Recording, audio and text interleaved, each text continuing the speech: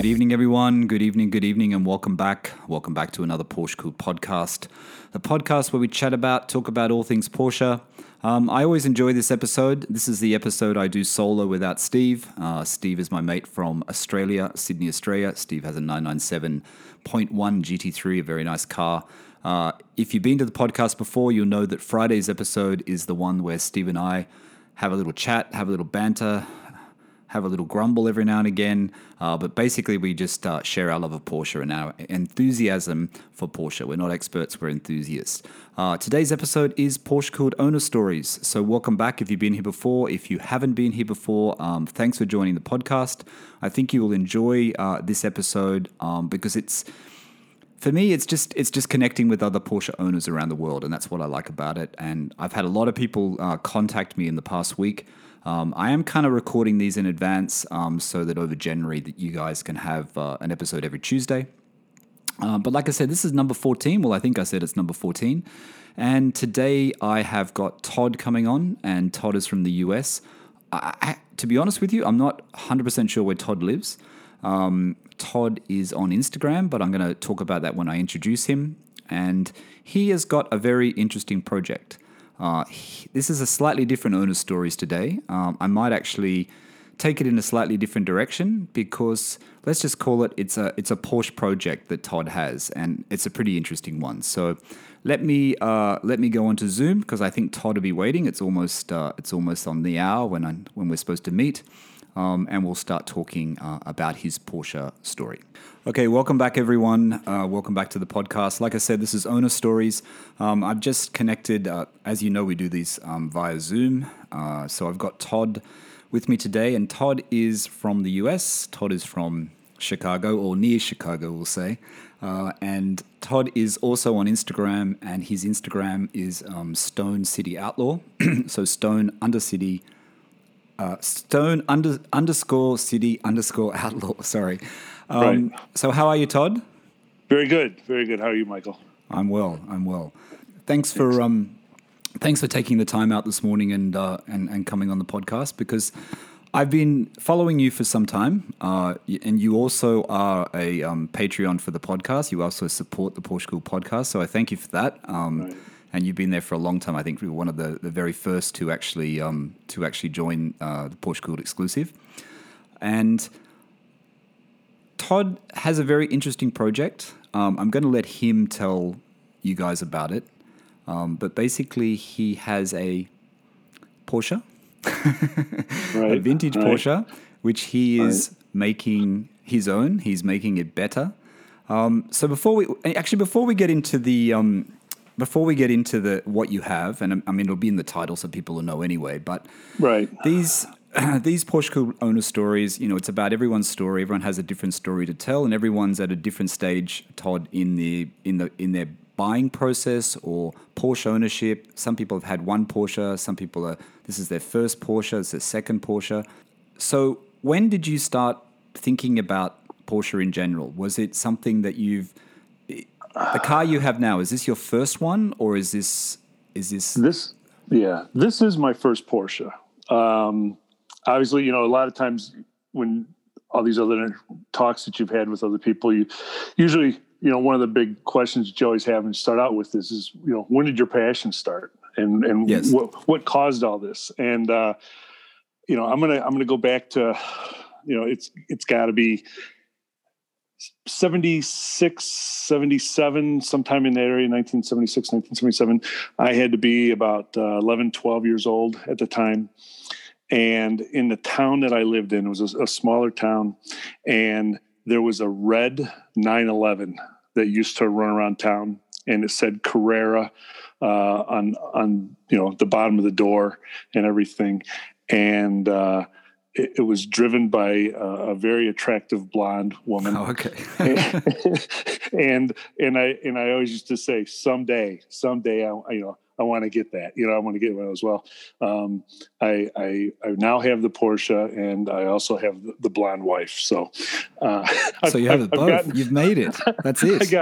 I got both of them, which I always joke around. The worst thing about the woman in the 911, the license plates read was his. Oh, really? So, yeah.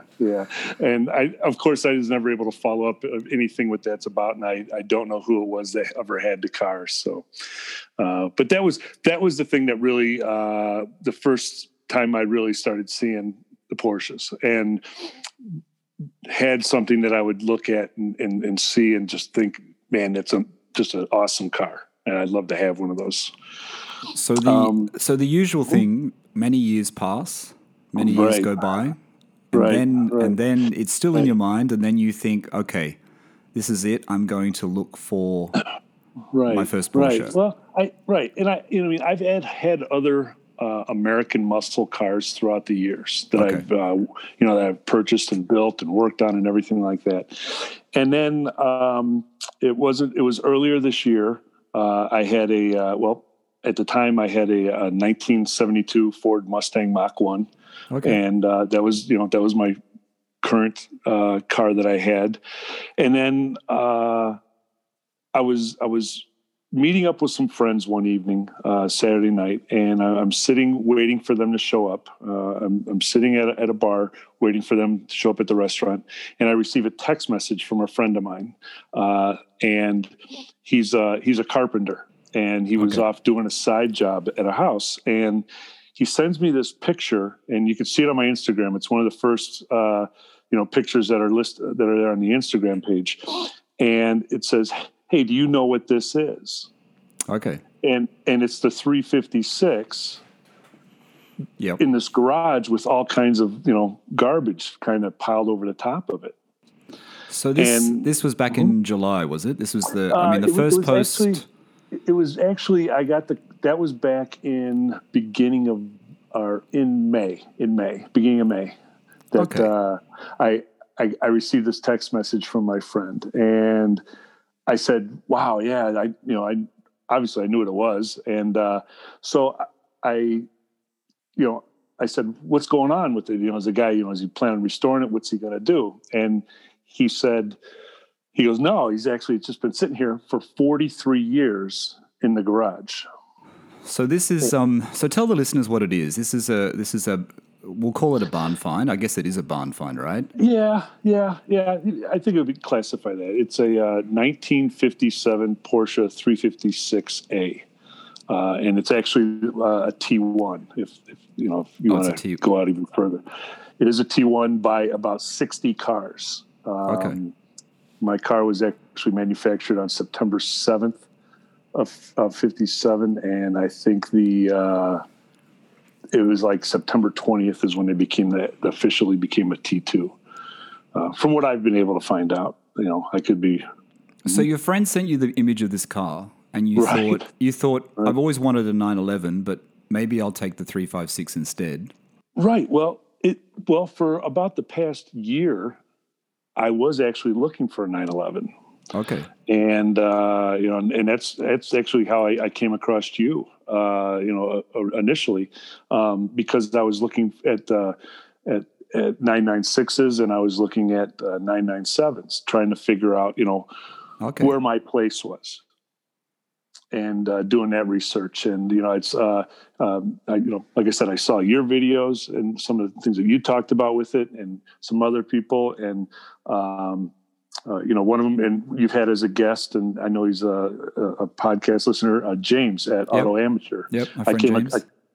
I came across James, and I was watching his videos and seeing what he was doing and learning, and it was interesting. The nice thing is that he was previously a 996 owner and became a 997 owner before he's on to his 991 now. So I had a lot of questions for him, asking him. And James and I are pretty close to the same size. He's a little bit bigger than me. He's 6'6". I'm 6'5". But it's you look much slimmer than him, Todd.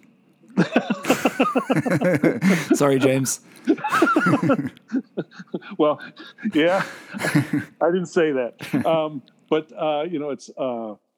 I had a lot of questions for him, and one of my definite things on my list is I had to have a manual. Yes. And James told me, Todd, he goes, the 996 is such a tight fitting car for us bigger guys. He said, there's no way you can go with a manual. He said he had it. And he said it was absolutely horrible. So I started switching to a 997, looked at a few 997s, actually, came close to making a couple deals on them. They never worked out. And then all of a sudden I get this text message. So the 996s and the 997s you looked at, you went through the whole checks and you checked them out. You were almost at the point of buying, or you were just sort of thinking maybe I want a 997. I was really close to buying one, and it's kind of funny when I went to. It was actually at a dealer, not a Porsche dealer, but just another dealer. And when I was just getting ready to go ahead and make the offer after talking to him during the week. Yeah. I contacted them and they said, "Oh, we sold it." Oh, okay. So you missed out on it. So I just missed it, which I'm kind of happy about now. I'm really happy with what I've got. Because everything then takes a left turn, doesn't it? So then we get the call from the friend about this 356. So what do you do? Do you think I'm going to go out? Was it close to where you lived, or was it quite a way away? It wasn't that far. It was about 25 minutes away from my house, 20 minutes away. So I was able to contact the owner. I got the information from him on a Saturday night. On Monday, I told him, tell the owner I'll contact them Monday. We talked Monday. I went out Wednesday and I looked at it and started crawling through the car, grabbing serial numbers off the chassis, off the engine, just everything that I needed, and just going through everything I can kind of look at on the car and not look too overly excited. So this car had been sitting, the garage where you went to look at the car, it had been sitting in this garage for 43 years, or it had just been sitting in general for 43 years? Well, I can go back to as far back in the history of the car I know. Okay. In 1974, the car was purchased by an individual in Chicago, and I don't know if it was the father or the son who actually bought the car, but I know the son was driving the car just outside the city, and he started having mechanical problems with it and pulled it into the gas station, and the mechanic looked at it real quick and said, I'm going to have to get into it. So the kid called his dad, told his dad what was going on, and the dad said, "Just get home, leave the car there. We'll get the work arranged later." Right. So that's what they did. The kid left it there, and it was sitting at the shop for a little bit, and then all of a sudden, the mechanic had kind of looked into it, and wasn't really sure what it was, but had kind of an idea. The father called back later on and basically said, "Look, we just want to get rid of the car." So the mechanic and a buddy of his actually purchased the car. Okay. And this is back in 1976. Right. So the kid and the father had it for about 2 years when this problem occurred. The mechanic and his friend bought the car in 1976. They got it running. They drove it around for the summer, and then they had another problem with it and parked it in the garage. And that's where you found it. And that's pretty much been the story since then. Yeah. The mechanic did pull the engine out and opened it up and took the heads off and the cylinders and looked and determined that, and it looked like there was a cracked piston in it. Didn't really do a whole lot of damage, but I'm really not sure, what else was involved or the problem was. But it ended up sitting for 43 years. It's crazy, isn't it? These stories, these barn find stories. I was watching something, I think it was on Ammo, the detailing guy, Larry. Yeah. And I was watching something on his channel the other day, and it was another similar story where the car is just. It was actually a Datsun, a Nissan 240Z or 270Z. I don't know whether you saw that video. Yeah. And it was actually literally sitting there for that long because there was a little bit of damage and the person took the bumper off and they just left it there for how many years? 40 years. It had no miles on it. It still had the original plastic on the inside of it. Yeah. And it's for sale on Bring a Trailer, I think. Right, so when you go and look at this car, I'm really interested to know because do you have the knowledge yourself when you're checking it over from your ownership of cars in the past How did you check out? How did you check the authenticity of this car? How did you find out the information you required before you bought this 356? Yeah. Well, like I said, I crawled. I went there. It was covered with all this stuff. It really didn't have everything off of it. On the inside of the car, the engine was actually inside the car, in on the floor. Really? where the passenger seat would be at. The seats had been unbolted and kind of stacked on top of each other on the driver's side. And inside the car was the engine block, half torn apart. There were buckets of the cylinders, the cylinder heads, the pistons, the carburetors. Everything was all inside there. So I'm like, okay, so I started, before, I got there, I had already, had a little bit of knowledge of the car. Right. And I started researching online real quick. What are the problem areas? What do you want to look at? What do you want to check out? What's important and everything. So I kind of had this mental checklist of everything I kind of wanted to go through and look at. And, so I went through it. I looked at it. I wrote down numbers on everything. And what the guy told me, he said it was a 1956. Okay. And then, so then when I came home and I started researching the car, looking into it, the serial number kept coming up as a 1957.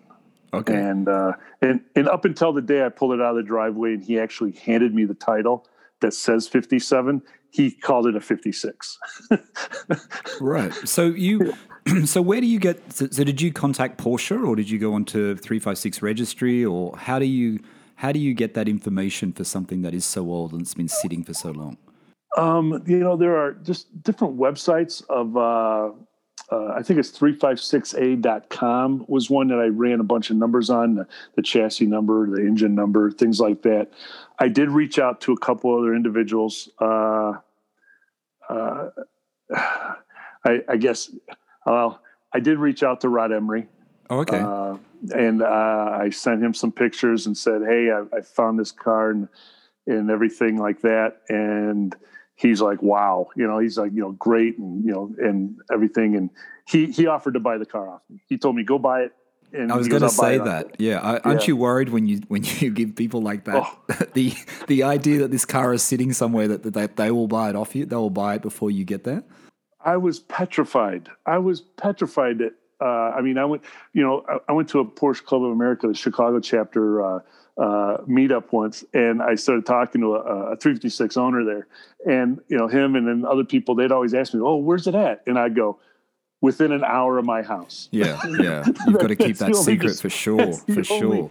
Description I'd give. So I talked to Rod and I talked to a couple other people, and found out that I was actually, I had a really good find.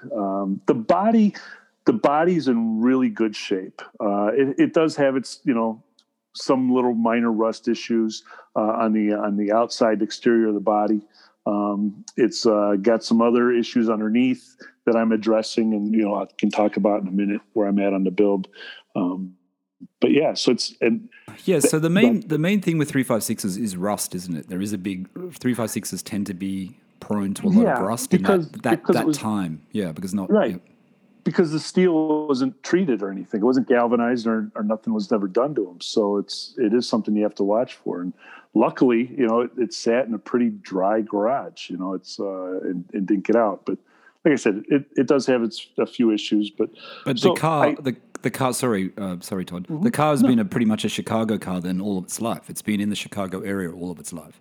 From what I can find out so far, yes. I have been trying to see if somehow I can track down the furthest back owner that I've been able to find. I haven't had any luck on that yet. I'd like to ask him some questions, and I have not gotten the Cardex yet. Okay, but I did get from Porsche the specifics on the car that they had. Okay, so on the certificate of authenticity, or is that what you received from Porsche? Yes. Something similar to that. So what did that actually have on it? What was it delivered? was it delivered with any? I mean, there was very few options at that stage, but it's a The silver car, only- correct? Is it silver? Yes, it is a silver car originally. It was resprayed at some point, and some stuff back in late '60s, early '70s. Okay. But the only options it came with was, it said the sealed headlights, Yes. the USA bumper, Yes. and the mirror for on the side. Yep. For the driver's side, and that was it. That's all it says on there, really, for options. But it's a 1600S car. So I've got that. Now, going through the numbers that I pulled and everything off the chassis and off the engine and everything like that, I did find out it is not a matching numbers car. It's not a matching numbers car. So what? No. So something happened pre-70s that made it not matching, you think? Is that where the... Right. Because the engine is a 63. It's out of a 1963 356, it says, and it is a 1600S also. So, but that was quite common, wasn't it? I mean, I remember actually, I think it was Rod Emery I was listening to on, I think either Spike or Matt Farah, and he was saying that was quite common at that period where engines would actually get swapped out. Yeah, I've heard that too. Instead of fixing it, they just swap out the engine, and 60s 911s, 356s, it was kind of a common thing. It wasn't uncommon. Right. So when you purchased the car, you thought it was matching numbers, or you didn't think it was matching numbers? No. I knew it after that first day I was there, and I came home and did research, and that was part of the stuff. That's when the previous owner that I bought it from was telling me it was a 1956 car, and I'm like, no, it's a 1957 car. Okay. And then I said, it's not the original engine in it. And he was saying, yeah, it is. And I'm like, no. And I said, look, this is the serial numbers here. And I told him where you can go and a couple different places you can check, and, which was fine. It's, it didn't bother me really. I wasn't, it does. Yeah. So when you went to this garage, the engine's on the seat. So the people that had it in that garage, someone was thinking of repairing it, right? They've taken the engine out, they've dropped the engine out, and they're thinking, well, they were probably going to do something to it. But was the engine in a mess now that you've actually had time? We'll get onto that actually. But was it in a mess when you actually had time to look through it? Yeah, it's got a couple of things in it that I needed to have addressed in my yes, I did need to address them. Okay, so you get this car, you do the deal. Well, the thing is, it took me. It wasn't until July that I actually got the car, because in June I talked to him and he was away, and when he came back in July, he came back on July 21st. I turned 55, and I went and I picked this car up July 22nd. So. Happy 55th birthday to me. That's a great present. Right. So I went and I picked it up and I brought it home. Yeah. And then. So you bring it home. I'm really interested in a few things here, because I've seen your Instagram and I've seen the photos. And I'm interested in, first, have you done this sort of restoration before? Have you done restoration on vintage cars, classic cars before? Because it seems from your Instagram that you actually have had some experience. A little bit, yes. Yeah. I'll never, I don't do it as a profession or anything like that. It's just, I'm just, since I was a kid, my first car I ever bought was with me and two of my buddies. I was 14 years old, and we bought a 72 Toyota Celica that supposedly had a cracked head on it, and we bought it and ended up finding out it was just a head gasket. We swapped it out and we started driving the thing. 2 years before I even had my license, we were running up and down the street in it. So ever since then, I always started working on cars, building engines, but it's always been the bigger V8 American-made engines. Yeah. Okay.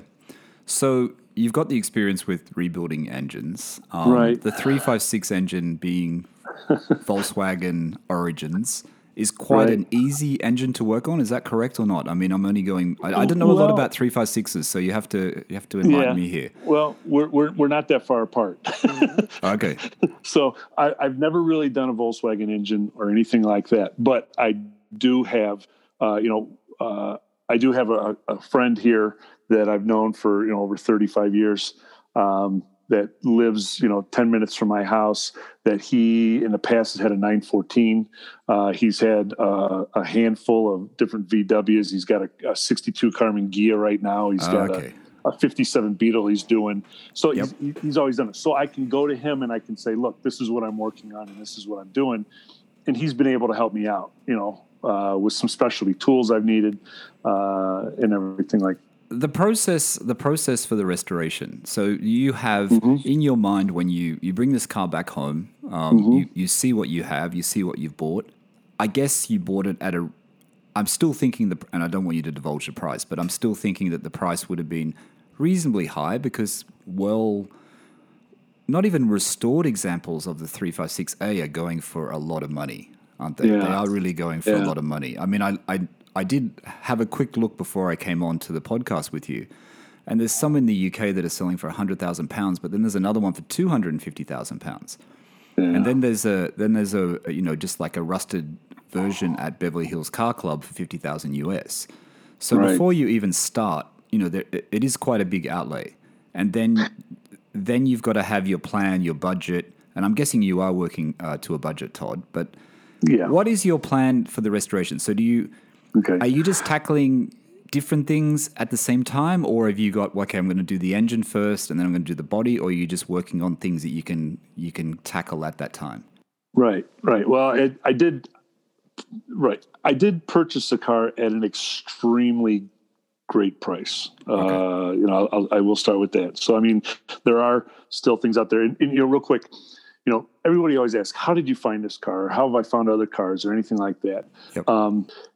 My friend, he was a carpenter and he goes around other people's houses and he does work. So he sees things. The best person to ever find, to help you find something that you're looking for is a delivery man, a UPS driver or, DHL or FedEx or somebody like, they know where everything's at. So, that would be my biggest tip I'd tell everybody if they want to look for something. Start asking their friends that are drivers or their local driver. But in the US, though, there seems to be still a large supply of these cars that people are just finding. You know what I mean? I watch the YouTube videos as well, and people just seem to come across them all the time. When does it end? Right. I tell you what, and I just found something this week, and I was going crazy saying, I should buy this, but I would get so much in trouble here at home probably if I came home with another car. What was it? What was it, Todd? You got to tell us now. I found a 1973 914 that's been in a garage for 25 years. Oh, really? Yeah, and it looks in really good shape from what I've been able to see so far. I've put a friend of mine in trying to, in contact with the information of the seller, and hopefully he's going to be able to get a hold of him and work out a deal. I might know more on Friday about that, but it's a neat car. Obviously it's a 914. Some people don't like the 914s. But a Porsche is a Porsche. 4-cylinder, Todd, or a 6-cylinder? Yeah. Oh, it's a 4-cylinder. Four-cylinder. Yeah. If it was a 6-cylinder, I would be all over it. But even the 4-cylinders now, they're the prices are just going up really, really quickly. I mean, I look at 912s, and even from the beginning of the year to now, the prices have just gone crazy. They really have. They have been rising really, really quickly, and it's a bit scary. Rapidly. Yep. But yeah, it's. I'm trying. I know I went off track there. I'm trying to remember where we were. The restoration process. Right. Yeah. Process. So what I did is I bring it home, and the first thing I do, I want to empty everything out of the inside of the car. So I pull the engine out, and the boxes and the buckets of stuff that was in there, and the owner swore to me. He said everything is here. Absolutely everything is here, and really, it looks like everything is here so far. I pull the seats out. The seats, the leather on the seats, and the dashboard is just in great shape. And I condition that stuff and everything like that. I've got them stored up above, all covered, and everything's nice. But then I took the engine, and my buddy John that I mentioned earlier, the Volkswagen guy, he had an engine stand for me. So I grabbed his engine stand. We put it on there. Yep. And everything. And the first thing I did is I took the heads over to the town that's next to where I'm living at now, over to the town that I actually grew up in. Yes. And there's a gentleman there in that town, and he's from Germany, and he came here in 1982, I think. And he came here, and he's a machinist, and he's semi-retired now, and he meets by appointment only, but all he does are Porsche heads. That's all he does. And so I went over to him, and I actually took the whole engine, everything over to him. And I said, look, I want you to look at this stuff. And he looked at it and he goes, okay, great. He goes, all I want to do are the heads though. And I go, okay, so I gave him the heads, and I said, I want you to go through them, see if the guides are okay, do a valve job, clean them up, and he's like, great. He goes, so that's fine. So he's got those. And then I come home and I start working in the engine and taking it apart and everything. And it's a 3-piece case, and it was a little bit of a struggle to get it apart. And I don't want to pry on it because it's aluminum or anything like that. And I finally get it open, and I start, I look in it, and I pull the crank out of it. And on the back side of the bearings is a dowel pin that goes from the case into the bottom of the pin to hold it in place. Right. And those dowel pins weren't seated properly, and it caused some damage in the journals there and everything like that. So I knew, right away, okay, I'm going to have this block, the engine case machined. Yep. I call my engine, the guy that has the heads, and his name's Wally, and Wally Werner, and is his company's. I called him and told him what I found, and I said, "Who in the area can I get to machine this?" And he said, "Absolutely nobody." Oh, really? And I'm like, "You got to be kidding me!" So he said, "I go, well, what do I need to do?" So then he told me to call the guys down at LN Engineering. Oh, okay? Really? Now, LN Engineering is about 40 minutes from my house. Right. They're really close. They're here in Illinois, just south of Chicago, about an hour and a half. So I called those guys down there, and I'd already talked to them a few times about some things. Yep. And told them what was going on and what I found. And I said, who can I send it to? And they said, well, we'll recommend one guy, and he's done 2 of our personal engines already this year. And I said, well, what better validation could I have? And the guy is Walt, and he's at Competition Engineering out in Lake Isabella, California. Okay. And they've got a long history of doing 356s from when his uncle started the company, and now he's taken it over. It's his business now that he runs. So will he do other work for you as well? Will these people do other work for you that you need done? Now you've found these guys that are specialists in 356? Yes. So what I did is I talked to Walt, told him what was going on, what I found, everything like that. He said, fine, send me the engine. And I was so scared to pack up this engine and ship it across country. It's not knowing what's going to happen or anything like that. So I ended up packing it up into 3 different boxes, the case and everything in one box, the crank and rods in another box, and, just everything. And then a third box. And I sent it out to him, heavily insured. Right. It gets out there. He looks at it and says, all right, yeah. So he looks at it, and we talked about what needs to be done. It's going to be, and what has already been done to the engine. It had been machined and stuff at one point, probably back again in the early 70s or something. Yes. But he said it was a decent engine. He said it was definitely something that we could be worked with. So he still has, sorry, Todd, he still has the engine now? He's still working on the engine for you now? Yes. Yeah. He still has it. He's doing a line bore on the case. He's just taking care of all this stuff. I'm going to be what we end up finding out is that there was the faintest of a crack in the crank, unfortunately. Yep. So the crank has got to be replaced. So I'm going to get a new crank for that. I'm going to put new rods in it. I'm putting, it had 86 millimeter cylinders and pistons already in it. So it was upgraded from it was 82, I think it is stock. So it went from a 1600 to, I think it's close to 1800 maybe. or Okay. 1775 cc engine. So Okay. I am putting different, Teflon coated pistons in it, cylinders. I'm going to put a torque cam in it just to give it a little bit of oomph to it. So is this where you're putting most of your budget? Are you allocating? Yeah. I mean, I guess you have to for the engine in general anyway. With Yeah, right. So you're putting a Yeah. lot of your budget in getting the engine perfect. So are you Correct. getting it done? So is it about having more power or is it about having reliability? Is there a balance there between the two with Yes, this definitely. process? Both. Reliability, newer, parts, stuff that hasn't been in there since 1963 or anything like that. Just, upgrades that. And then also it is for some performance. It's the, I listened to your podcast, with Mark earlier today. Yes, This morning. I was going to bring that up actually with Mark. Yeah. Yeah, and I've watched his videos, and like he said, these engines that come out, they're like 60 horsepower. There's not a whole lot there, and then I think he said, when he dynoed his, he had like 37 to the wheels, 36 or 37 to the wheels. Yeah. Yeah. So what I wanted to do is I wanted to, what I'm hoping for and what I should be able to obtain is roughly 100 horsepower out of the engine. Okay, so that's quite powerful then. What is the bit, weight? yeah. Isn't that quite the weight? The car's very light, right? From what Mark told me about his as well. I don't know a lot Right, about 356s, but they're quite light, yeah? They're about just over 1,800 pounds. 1,800 pounds, okay. Yeah.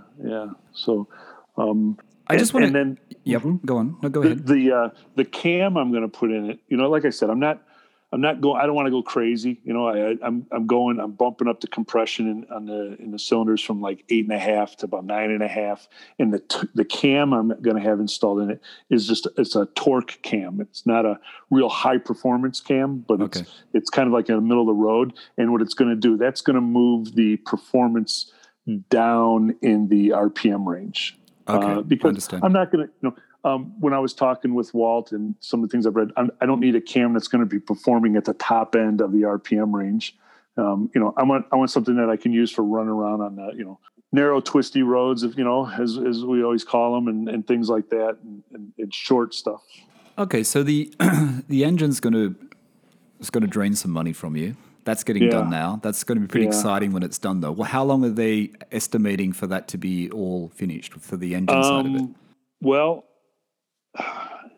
I'm going to be getting it back in late January, February sometime is what we talked about. And the problem is that I shouldn't say a problem, but I talked to him about machining all these parts, getting everything ready, the lifters and machining all that stuff and making sure all the journals, everything's fine. Everything's perfect in it. Okay. And then I said, okay, what is it for you to assemble it? And he shot me a figure on that, which about almost doubled the budget. Right. And he said, he goes, and I'm at least 10 months away from, doing a build. He said, because he's the only one in his shop that builds the engines. Okay. So I was like, okay, send it to me. He goes, you'll have no problem. He goes, with the experience that you have and what you've talked about. And I told him about my friend that's the VW guy that's built VW engines. He said, you guys will have no problem. And he goes, and I'm accessible if you have any questions. Okay. We need to face them. So I'm pretty confident with that. He sounds like a nice guy then. He sounds like a helpful guy. So then you... Extremely. That's great. So, and with your friend, you can do it yourself. So you save some money and you save time, which is more important because you want to get the car on the road, right? You want to be able to drive it as soon as possible. So I was going to go back to your seats, actually, the interior. I did notice that on your Instagram a while back that I think when you did the seats and you cleaned them up, they looked immaculate. They looked like they're in such great condition. You know what I mean? Right. For that age, you look at that, and then also the dash and that, I could see that it actually looked like it was pretty perfect. Yeah, it's amazing. So then you do the engine when it's going to come back in January and you're going to rebuild it. So that's going to take you. How long is that going to take you and your friend to complete it, you think? few months? I don't know. Yeah, maybe a month. Depends on how hard we work and how quickly. And the thing is, I am not going to be in a rush or quick about doing it. I want to be very slow and methodical, and the old tortoise and the hare story, right? Yeah. So I want to get it done right. My goal, my end all goal is that be done on the road end of April, May. Ready for the summer. Yeah, ready for the summer. So the interior, the engine sounds like you've got that sorted. I mean, there's still a lot of work to do. Right. Actually, the body. Let's go to the body side of it. Mm-hmm. Are you going with the front bumper? Are you leaving the front bumper on or the front bumper off? I like it off, personally. I think it looks better off, but I did see that post as well. I am an outlaw, and I want to remove the front bumper and the rear bumper. I tell you, it's one thing. When I first brought the car home, I posted it on different forums, chat groups, friend pages and everything like that on Facebook and on the internet. And, everybody in the world came out and had comments about what I need to do, from, don't touch a thing, keep the patina, to make it a concourse restoration and everything else like that. And, it's with some of these concourse restorations, I mean, you put in 3 times as much as what the car is actually worth. Yeah, exactly. But I've always been a guy that makes a car my own. So, and that's what I'll do with this. Yeah. So you're not going to make it, you're going to make it slightly outlawish, right? You're going to make it it's going to have a little bit of an edge to it, correct? That's the way I see it. Right. The bumper, I took the bumpers off, and if you notice on the pictures, there is no hood handle or emblem, on the hood emblem. That was actually taken off and shaved off, at some point. Like I said, it was repainted. It was sprayed, I don't know, early 70s, late 60s. And it was painted again, the silver color, but it's not the greatest paint job, but it's all like frosted over and everything else. It's worn. Do you have a good body shop where you live, or are you going to do it yourself? Are you going to do the rust? Are you going to work on the rust yourself? Are you going to work on the body yourself? Or are you actually going to get a shop to do it?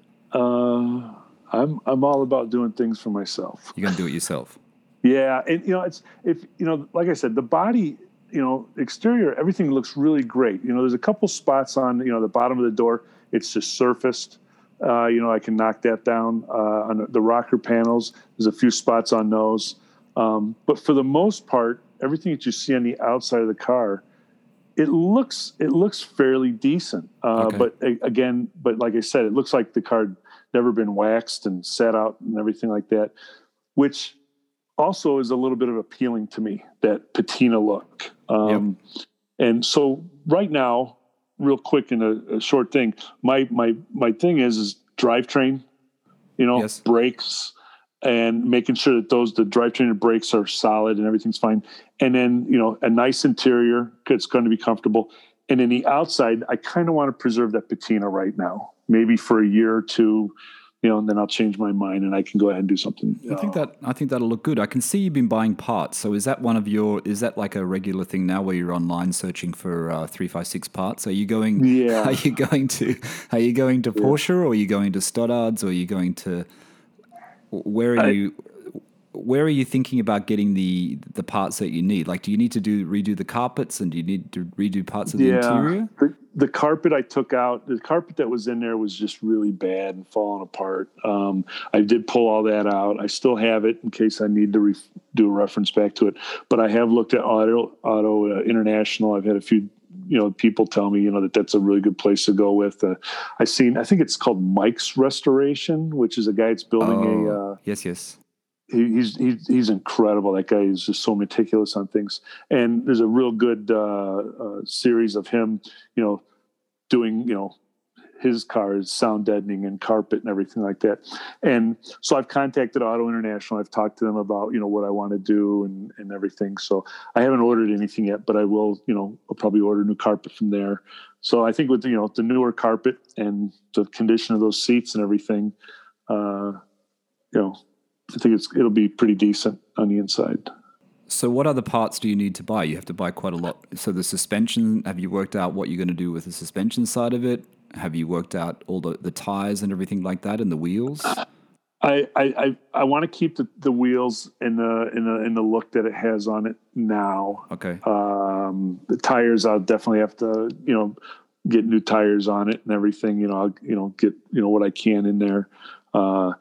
It's what I can get to fit on those rims and it's underneath there. I'll get. The suspension wise, I haven't really torn into it a whole lot on the front end at all. The rear end, I've pulled the axles out and the trans out. I've cleaned those up.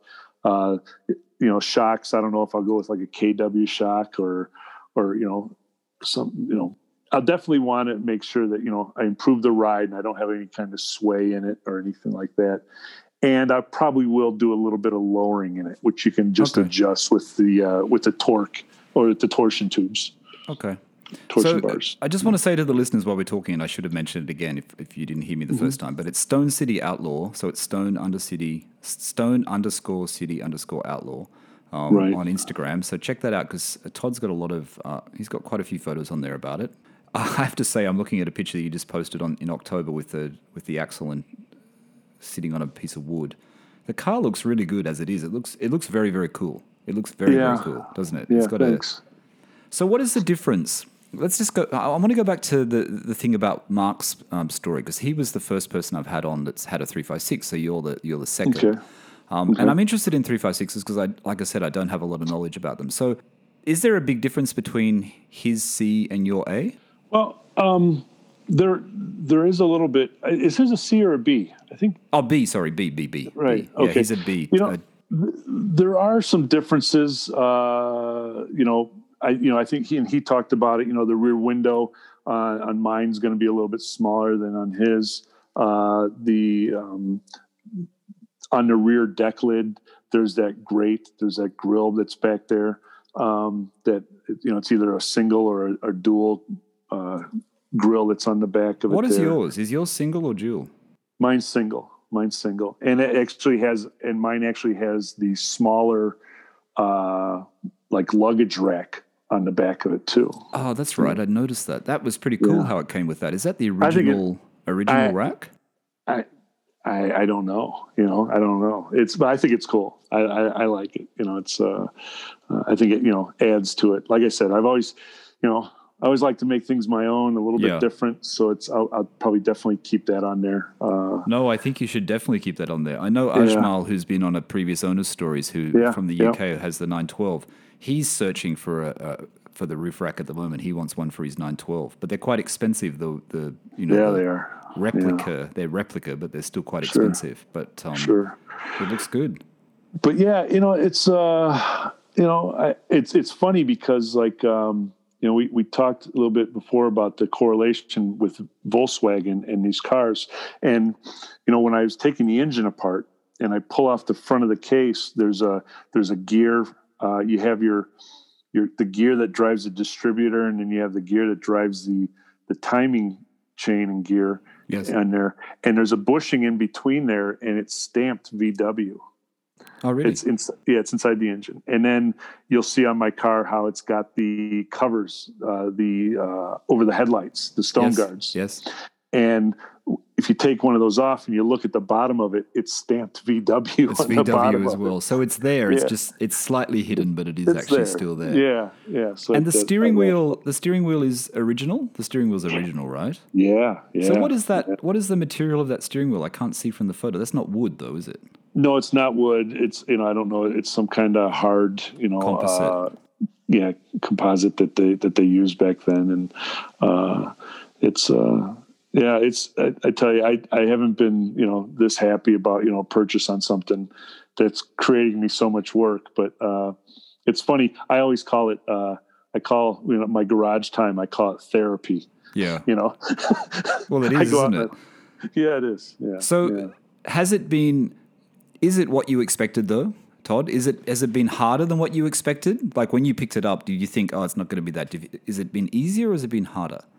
I would say it's probably about what I expected. And usually what I always expect is it to be like a rotten egg whenever I've gotten into something. You know, it looks nice on the outside, but once you crack it open, you know, you're finding all kinds of stuff. Which is what you've been finding, yeah. Which I did find with the engine, which I was, you know, I'm fine with. And one of the crazy things that was done to this car that I'm dealing with right now was that it's, again, in its history, at some point, somebody did some kind of restoration, some kind of work on it, and it seemed like they tried to put some kind of undercoating on it. Okay. And they lined a bunch of the underside of the car with fiberglass. Oh, really?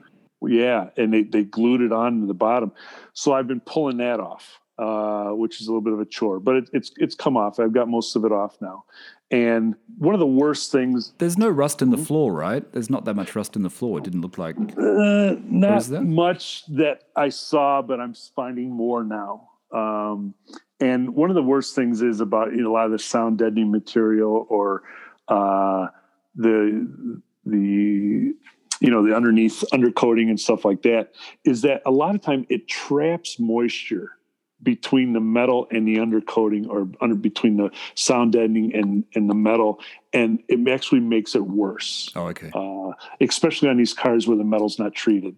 So I'm pulling it down and I'm finding some spots where I'm going, yeah, I can fix that. Yeah, I can fix that. Yeah, I can fix that.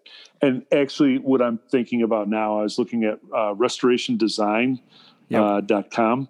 I've been looking and I've talked to them about some things, and I might just end up buying a whole new floor pan and just putting an all new floor pan in it, just to, you know, like my buddy John says, the VW John told me, he says, hey, it's like a bad tooth, you know, just pull it. Best to pull it out and just to replace it. Yeah. Yeah. So yeah. Do you think is this the start of doing more Porsche restorations? Is this the start, you think? Have you got the bug now that once you do this one, you might actually start looking at picking up a 914 or trying to find if you can find one, a barn find 911?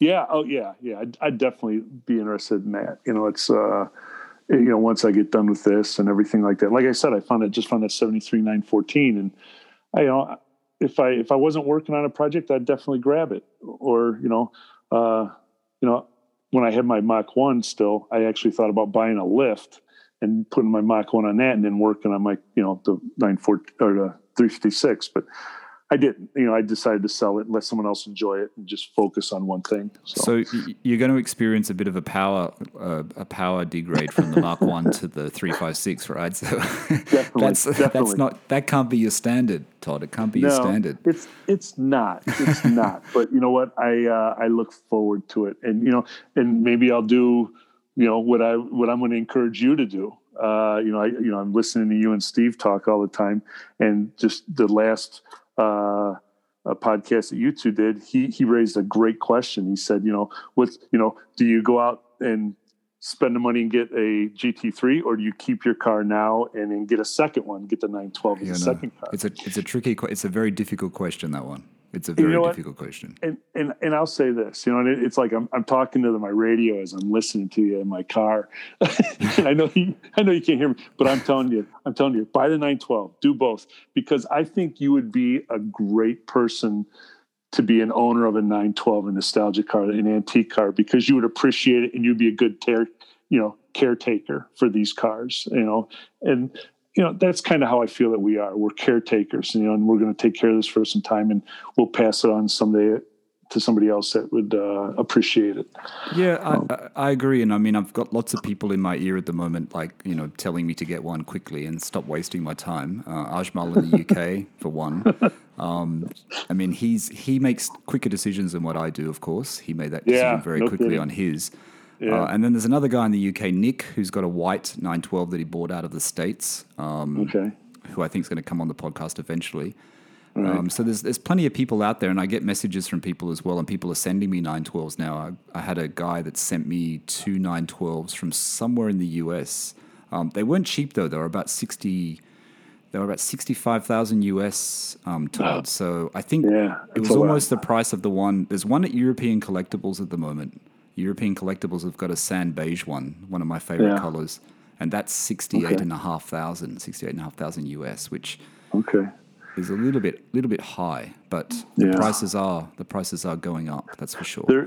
There is I just saw yesterday, 2 days ago, a 2004, so it's a 997 GT3 in yellow for sale. Oh, okay. For 114,000 US. So that's what, about 150 Aussie dollars. That's cheap. I think. Yeah. I thought of you right away. That's cheap. I thought of you right away. I wish they existed in Australia. I wish they existed in general. That's a good price. That's for sure. Yeah. All right. Yeah. What else? I think the listeners are going to like this because honestly, I like the fact that this is your first Porsche. Right. It's not like you haven't wanted one, and I like how you've gone out there and you've found a great one. You know what I mean? And like you said, these finds, they're there, but you just need the people to contact you to tell you about these cars. But right. And I mean, I don't know what your total budget is, but I mean, whatever you put into that car, it's going to be worth it in the end. Right. So it's not like you're not going to lose money on that car. That's for sure. No. And finding one which looks I see some of these ones that come up for sale, the rusted old ones, and they're a mess. And even looking at yours, it's in such great condition for what it is. I've seen some lately that have been, someone was just bragging, and I don't mean it, to be disrespectful, but we're bragging about this 356 that they just found. Yeah. And I couldn't believe it was like Swiss cheese on how bad it was. It had no interior, it had no windows. It just, completely rusted through so bad. And these people are paying, $18,000, $20,000, $25,000 or more for these cars that I don't know how anybody could ever, go through the work and restore these cars. They're much better the person than I am. But they're not cheap. They're not cheap. No, they're not cheap. And I think you found a good example. I mean, it seems like you have, you have that guy close to your area. You have the other engine guy. You have your friend. So you have, as I call it, the guys around. You have people to help you, which is fantastic. Right. So and obviously your skill set as well, because you've been working on cars since a kid. You know what to do. So that's a big challenge for people like me that don't really work on a car. That you'd have to go and get someone else to do it. Even though they say 912s are easy to work on if you want to work on it yourself, and I know Ajmal's doing that, but I think that's half the battle, that you do have that confidence and you do know that you can work on it, Todd, and you can actually make it, how it should, make it right. Right. So I think that's good. I'm trying to remember all the exact things that were said. It's, I think it was Magnus Walker said, Porsches, it's my religion, it's my passion, it's my drug of choice. And it truly is. And like I said, I've always been in an American muscle cars and stuff like that. Now that I'm involved with the Porsches, and I actually own one, and I've joined the Porsche Club of America, the Chicago chapter, and I've gone to meetups and I've met people there. The friendships that I've been able to make with guys there, contact with, individuals like you and James and other guys I talked to that are over in London and everything like that. And it is really a neat brotherhood, I'll say it, and sisterhood. They're, it really is. Yeah, it's neat. It's I'm extremely happy to be part of and look forward to April or May getting this thing on the road. And did you find the same sort of community? I just want to touch on this briefly. Did you find the same sort of community with the muscle car community, with the American car community you're in, or is it slightly different with Porsche? It's there. It's there. I think people in the Porsche are more passionate about it. Right. But there is a lot of, I go to Cars and Coffee just about every weekend. I try to go to one. I get up early in the morning, I go to it, and I'm back home before anybody else is starting to get out of bed or anything like that. But, so I go to those things, and, it's, with the muscle, you can walk around, you can talk, and you can say, you can look at things and everything like that. But it's funny with the Porsche community. It seems like it was very embracing. Yeah, it really is a great community. And, and I've said this before, but doing this podcast, I've met so many people now, and I get so many people contacting me. And like I said, talking to you and talking to other owners, it's just a great thing to do. And in some ways, I actually, YouTube is a good medium. It's a good thing to make videos about your car. And I did that when I first bought my 997. I don't make them now because I'm not really with my car, so it's a bit difficult. But the podcast is really great. It's great catching up with Steve because he's a mate, and I don't see him because Right. I'm not back in Australia. And also, owners like you, people who are passionate about the brand, who have come into the brand, who have been into the brand for a long time. It's just like you said, it's hard to explain someone who's not in the community. It's just a great community, and people in general, everyone's nice and everyone's generous, and it's good. Yeah.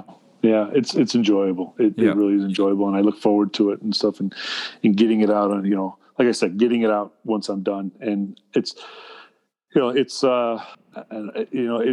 one of the things, obviously my car doesn't have a radio.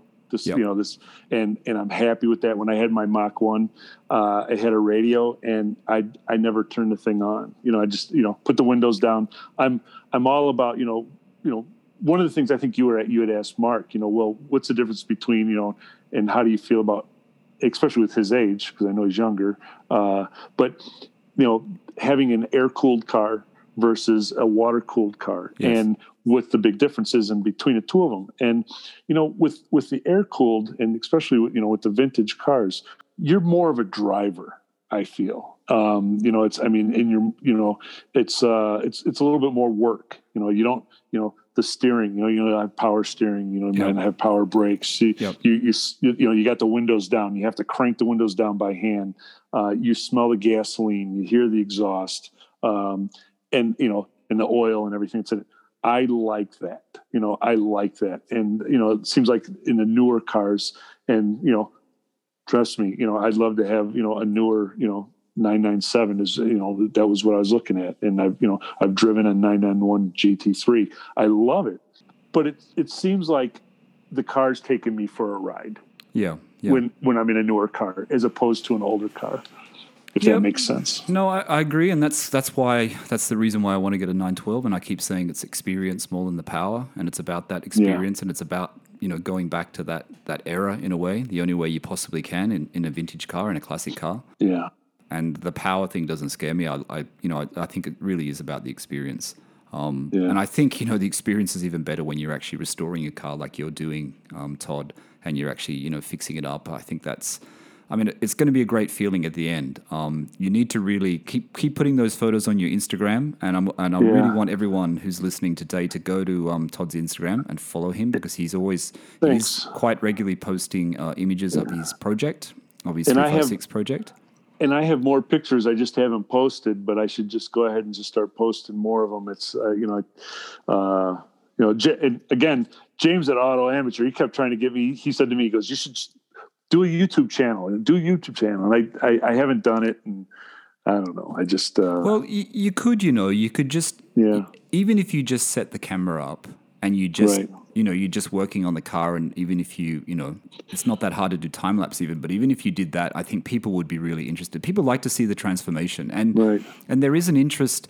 I know that Mark said he's the youngest person. He made me laugh when he said that he's the youngest person, and he's in Melbourne that owns a 356.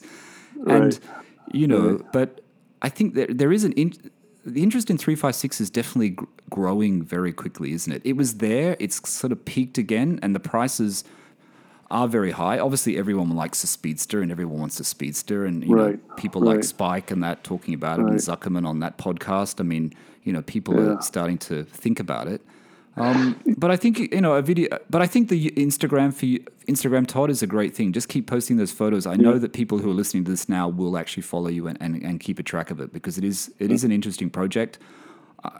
At first I thought, have you got your hands full? But now after speaking with you, it seems like you've got everything under control. It seems like you know what you're doing. You found good people to help you as well, which is half the battle. That is. So I think it's fantastic. Now, I really like Chicago. I only went there once, and I went there in 2018.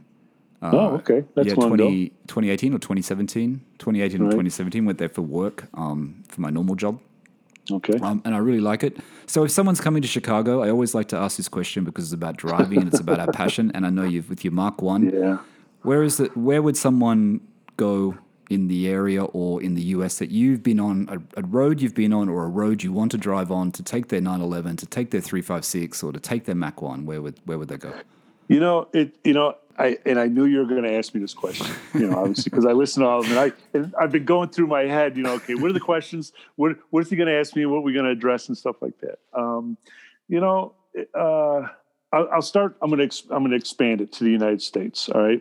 Obviously, in the United States, you always hear people, talk about either the tail of the dragon out on the East Coast, or you hear out in California, you've got the Pacific Coast Highway or Mulholland Drive, or Angeles Crest or something. Yep. Like some called it something like that. Those are great drives, and I haven't done the tail of the dragon, but I've been out in California on some of the roads there. They're amazing. Where I live at in the middle of the country, they call it the Midwest. It's fairly flat. So it's not a lot of elevation change, but, if you go somewhere, like up north of Chicago, out of our state into Wisconsin, it's probably pretty much about halfway between where I live and where James lives. Okay. And you'll see on his shows where they do a lot of drives over into Wisconsin and stuff. And you'll see that they do a lot of drives along a river. That's the Mississippi River. It runs north and south through the country. My biggest suggestion to people, if you're trying to find a good road to drive on, find a river and check out the roads, the local roads that run along that river, because they're usually fun, twisty, winding roads. And that's usually what I find. There's a couple roads that are local here in my area that run along the Illinois River, over along the Mississippi River, a couple hours away. And that's usually what I do. Fantastic. So you have that road trip plan then? You have that road trip plan for late summer to take the 356 for a bit of a longer journey? I hope so. Yeah. Sounds that's good. the plan. That's Sounds the plan. good. Yeah. All right. That's fantastic, Todd. I really, thanks for coming on today. I really appreciate it. Well, thanks for having me. I was really interested to hear your story because, like I said, I've been following you for a while, and we have spoken briefly. And I know you offered to get that book for me that time, and when I needed an address in the US, and Sure. So all those things. So I really appreciate that. But thanks so much, Todd. It was really great talking to you. You're welcome. Nice talking to you, Michael. Thank you. All right, everyone. That's Owner Stories for this week. This was Owner Stories. Like I said, I am, and Todd probably doesn't know this, but I am actually recording these in advance slightly. But this is number 14. So that's Todd from Chicago, his 356 project. Like I said, go and follow Todd on Instagram, stone_city_outlaw. Or just type in Stone City Outlaw, it comes up straight away. Follow him on Instagram, watch his progress, and have a look at his 356 because it's going to be pretty special when it's finished. Okay, that's it for Owner Stories today. Thank you everyone for listening, and bye for now.